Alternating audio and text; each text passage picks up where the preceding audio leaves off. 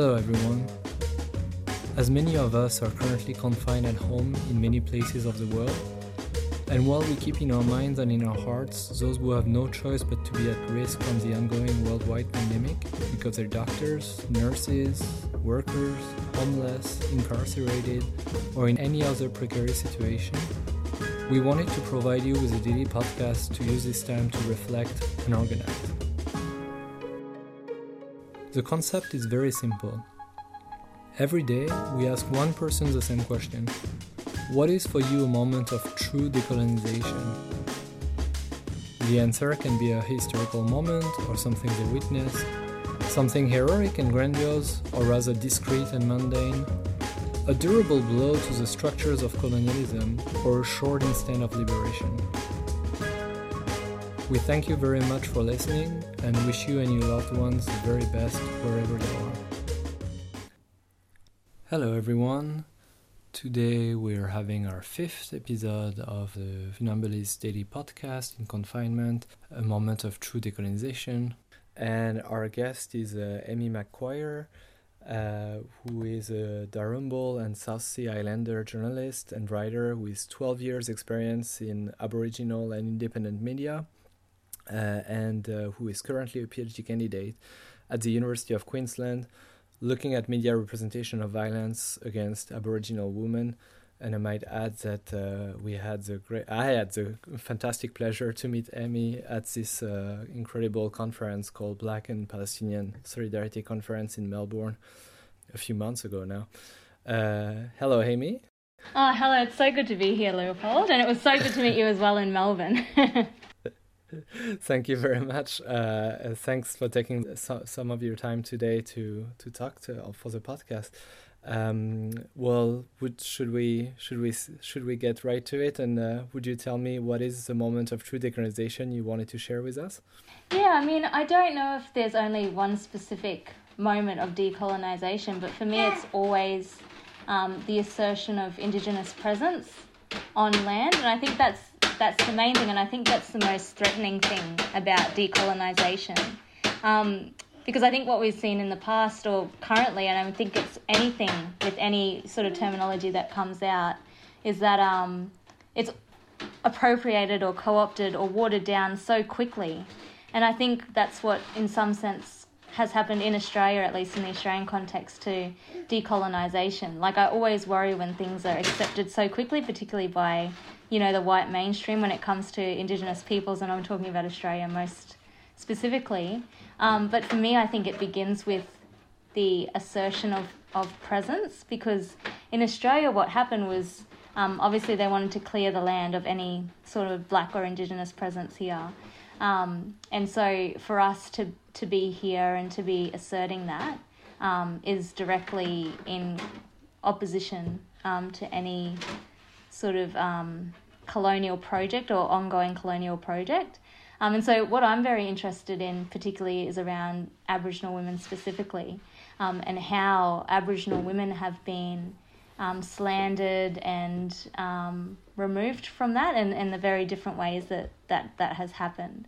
So for me, I think I don't even know if there's one moment. There's always moments of decolonisation whenever I see Aboriginal women asserting their presence in any sort of way, in any sort of way that is really threatening to sort of what is happening in Australia at the moment. And what we see is, the continual devaluation and dehumanisation of Aboriginal women, because that's what they need to do in order to justify their presence on this land. So that's what I say. I wouldn't say it was only one specific moment. For me, it's so many moments where I see Aboriginal women specifically just standing up and making their presence known. And it can be in the smallest little, resistance. It can be the smallest moment. It could be, the Aboriginal woman who didn't get served at the shop and the way she contests that, or the way she stands up against that. Or it could be the woman who takes in all her grannies, and feeds them and looks after them every day. It can be the bigger things, like I'm just thinking of like a Senator Nova Paris, who was one of our first Aboriginal women senators, who actually stood up to George Brandis, another senator who was basically trying to water down the country's racial discrimination laws and saying people actually have the right to be bigots. So it's just, for me, it's just the presence of Aboriginal women in so many different ways, in so many different contexts, that is never valued and continually silenced and made invisible, because that's what justifies white presence on this land. That's a threat in every different way, being unapologetically black and Aboriginal in this country, and black and Aboriginal and as a woman, because I think there are very specific ways Aboriginal women were hurt and violence was wrought upon the bodies of Aboriginal women to justify what happened over in this country. Could you perhaps tell us about your own work in relation to this presence?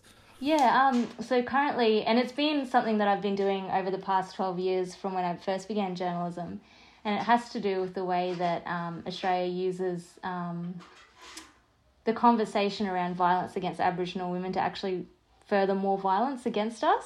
So it's a bit complicated, but basically over the past 200 years, Aboriginal women have been seen in very, very different violent representations, so as, either highly sexualized, promiscuous, or just really horrendous representations that were used to devalue us and dehumanize us, and that has stretched on into the present, and that still has currency today in the way Aboriginal women are portrayed by the media.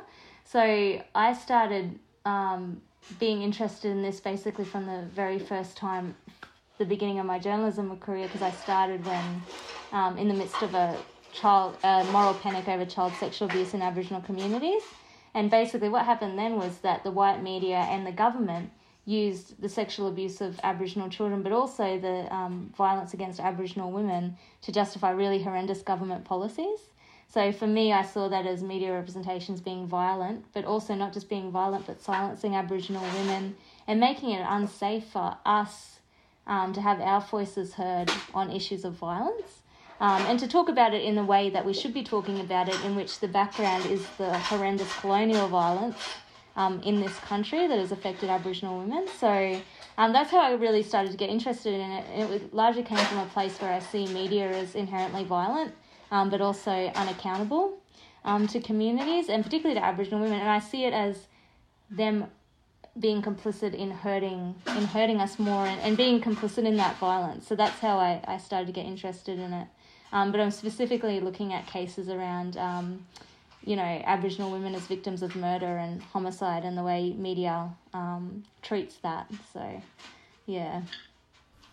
And without revealing too much just yet, I'm very happy that we will soon get to collaborate on a piece that you will write about the concept of reparation from an Aboriginal perspective. Would you maybe give us like a short preview of what this piece will be about? Because I guess that's really part of this conversation as well. So. Oh, definitely. So there's been a large conversation around the concept of reparations in many different ways in Australia, and it's based on the fact that we're a very rich country, and yet Aboriginal people in this country are still treated as second-class citizens.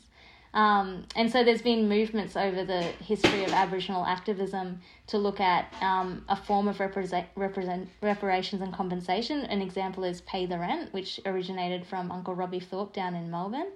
But it's basically looking at just the waves of disadvantage and dispossession that has been taken out against Aboriginal people, but also that's been used to benefit white Australia, So we have a few, for example, we have a scandal over in Australia that happened in every state and territory where Aboriginal workers were basically treated largely as slaves. It was a form of slavery in which we weren't paid properly. It's called stolen wages, and basically lifetime of wages were taken away, never seen by Aboriginal workers. So that's just one example. And so if you weren't paid properly, and you're in a form of that mob were moved onto reservations and everything, how are you supposed to then, help your family move forward, and like the intergenerational disadvantage that comes for that. So it'll be sort of looking at, I guess, the reason why we need some form of reparations, but also what form that may take or what people in the past have looked at. But really, our major issue is the return of land. Okay, great. And perhaps one last thing. I mean, I guess that's also participating to multiply the moments as you were talking about. But if we understand the question perhaps a little bit more literally, as already some people did and will do, could you maybe tell us about the 1972 tent embassy, Aboriginal tent embassy in Canberra? Because I feel that could also be a pretty powerful moment that maybe some of our listeners don't know about. Definitely. So in 1972, the Aboriginal tent embassy was founded, and it was basically in response to federal government assaults on whittling back land rights in the Northern Territory. And so what happened was that mob from all over the country, a lot of them were very young, a lot of them were 17, 18, had history at that time of being dispossessed of their land and their country, but also at the time things, like police violence and brutality were huge issues. Got in their cars, drove all the way down to Canberra to start this embassy, and it started under an umbrella with 4 key players. What happened after that is just, it's been a continual protest across the ages, and it's very symbolic because it stands right outside Old Parliament House. And so I think it sort of comes into the fact that, Aboriginal mob will never go away, and this protest will never die. It will continue because those threats to land rights have never changed. They've always been there in different forms, and it comes in different waves, those threats. So I think it's a testament to the strength of Aboriginal communities that we're here and we're not going to go away. And I think it leads back into what I was saying before about presence. Because it's been, they attempted to get rid of it, because I remember even as far back as 10 years ago, they wanted to get rid of it because it was ugly or shabby. It was an eyesore to Australia. But that's what we have to have. We have to have something that shows that the black mark on Australia's reputation is its treatment of Aboriginal peoples.